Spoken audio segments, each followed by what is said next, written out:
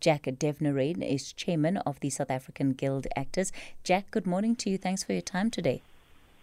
It's a pleasure to be back on your show, Kathy. Thank you.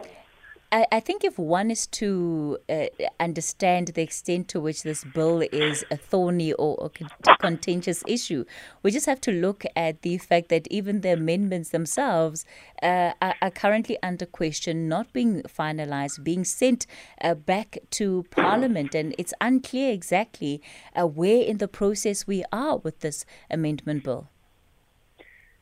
I'm coming into the whole world of parliamentary process as well. For the first time, this is quite an eye-opener for me. As highly regulated as that process is, I think it's far more confusing to try to understand the thinking of the various committees that have to apply their minds. Because at the time that the bills were sent to President Ramaphosa, and at the time, you'd remember that they sat on his desk for 15 months before Blind SA compelled him to take the action that he was mandated to take. When the bills returned and he remitted the bills to the Portfolio Committee, the issues that were under question originally then changed. And in fact, the committee itself had changed because we were under a Ramaphosa administration. So there have been so many changes that the issues themselves keep changing, and we've got to try and keep track of all these things and focusing Parliament on where they actually need to focus on the most vulnerable people in the sector. What is the impact of this bill not being finalized, not being resolved, especially for your members? Let's give you an idea, a perspective of the times involved. You're talking about two pieces of legislation, the Performers Protection Act, which is from 1967, the Copyright Act from 1978. Here we are in 2022 still debating how we should change them. Should the bills pass and both the National Assembly and the NCOP sign off for the bills, it becomes law. We then trigger a process that will take us into drafting regulations on the bills, which will easily extend into another 3 or 4, 5 years. So in that time, the prejudice that vulnerable people like performers have to endure in trying to secure an income, in trying to get a residual income from the continued exploitation of their work, means that we just keep going on indefinitely with no reassurance from either government or our legislature that these pressing and urgent issues are being taken with any seriousness. How does this prejudice that you talk about manifest itself, Jack? This is how we say, when we remember some of our most loved performers who recently passed, whether it was related to COVID or for other health reasons, the difference would have been that some of them would have actually been able to afford the health care that they needed to keep them alive today.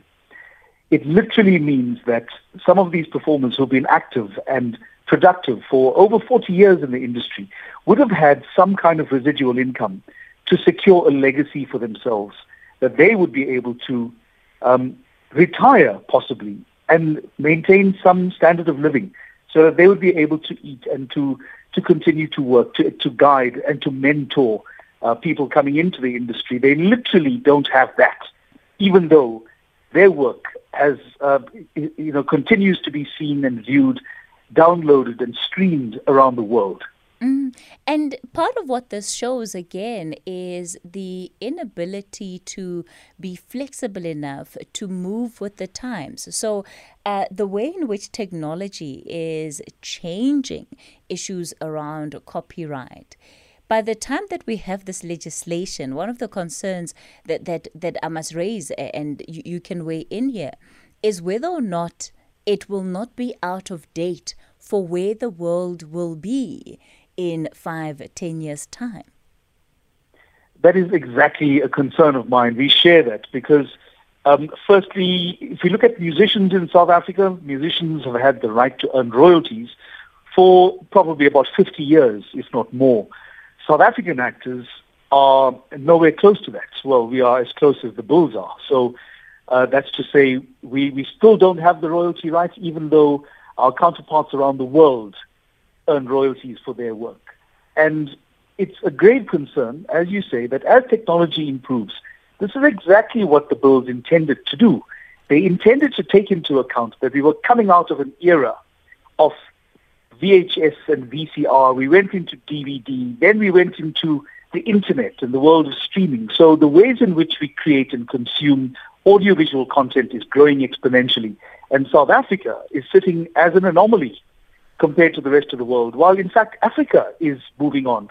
And the pace of development in terms of building the kind of regulatory and statutory structures we need to protect the rights, the earning rights, the working rights of creators, those are all being taken care of. But in South Africa, we are still stuck on, well, we need to follow parliamentary process in order to look at this and look at that. And it doesn't fill me with great confidence. The world is leaving us behind.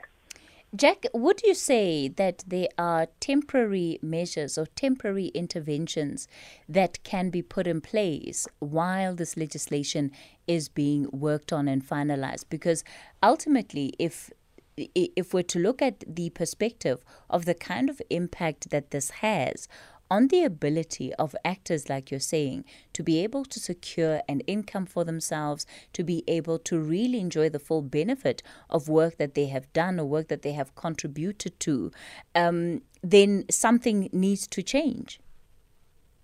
Exactly. And I would love to be able to take a leaf out of the book from Blind SA, whose rights are also intrinsically positioned in the Copyright Amendment Bill. You'd find that blind people in South Africa may not transcribe books into Braille without violating copyright law. They're unable to import Braille books if those titles are already found in the country where the publisher is bringing them in, but they are unable to have a parallel import. And this is devastating to blind people because it's created a book famine for them. And what they've done is they took the matter to the High Court and said there are provisions within the current Copyright Act that are a violation of their constitutional rights as people with disabilities and as blind people. The court agreed with them. So Blind SA is heading to the Constitutional Court in May, and I'll be there to show my support to them as well because they are speaking directly to the issue. There is a prejudice to the people, to people with disabilities and blind people. And that's because our law has failed to keep pace with technology, and the pace of reform in our laws are taking so long that the prejudice continues. So I think they had an exceptionally brave move, and it's something I fully endorse. Jack Devnarain, chairman of the South African Guild Actors, will certainly keep in touch to find out what the developments on that front are. But as you can hear, things have been moving very, very slowly. It doesn't help that that bill sat on the president's time for the longest time without being signed, and only for it to be sent back to Parliament. It's 11 o'clock. Luyanda Maume is standing by with the latest update.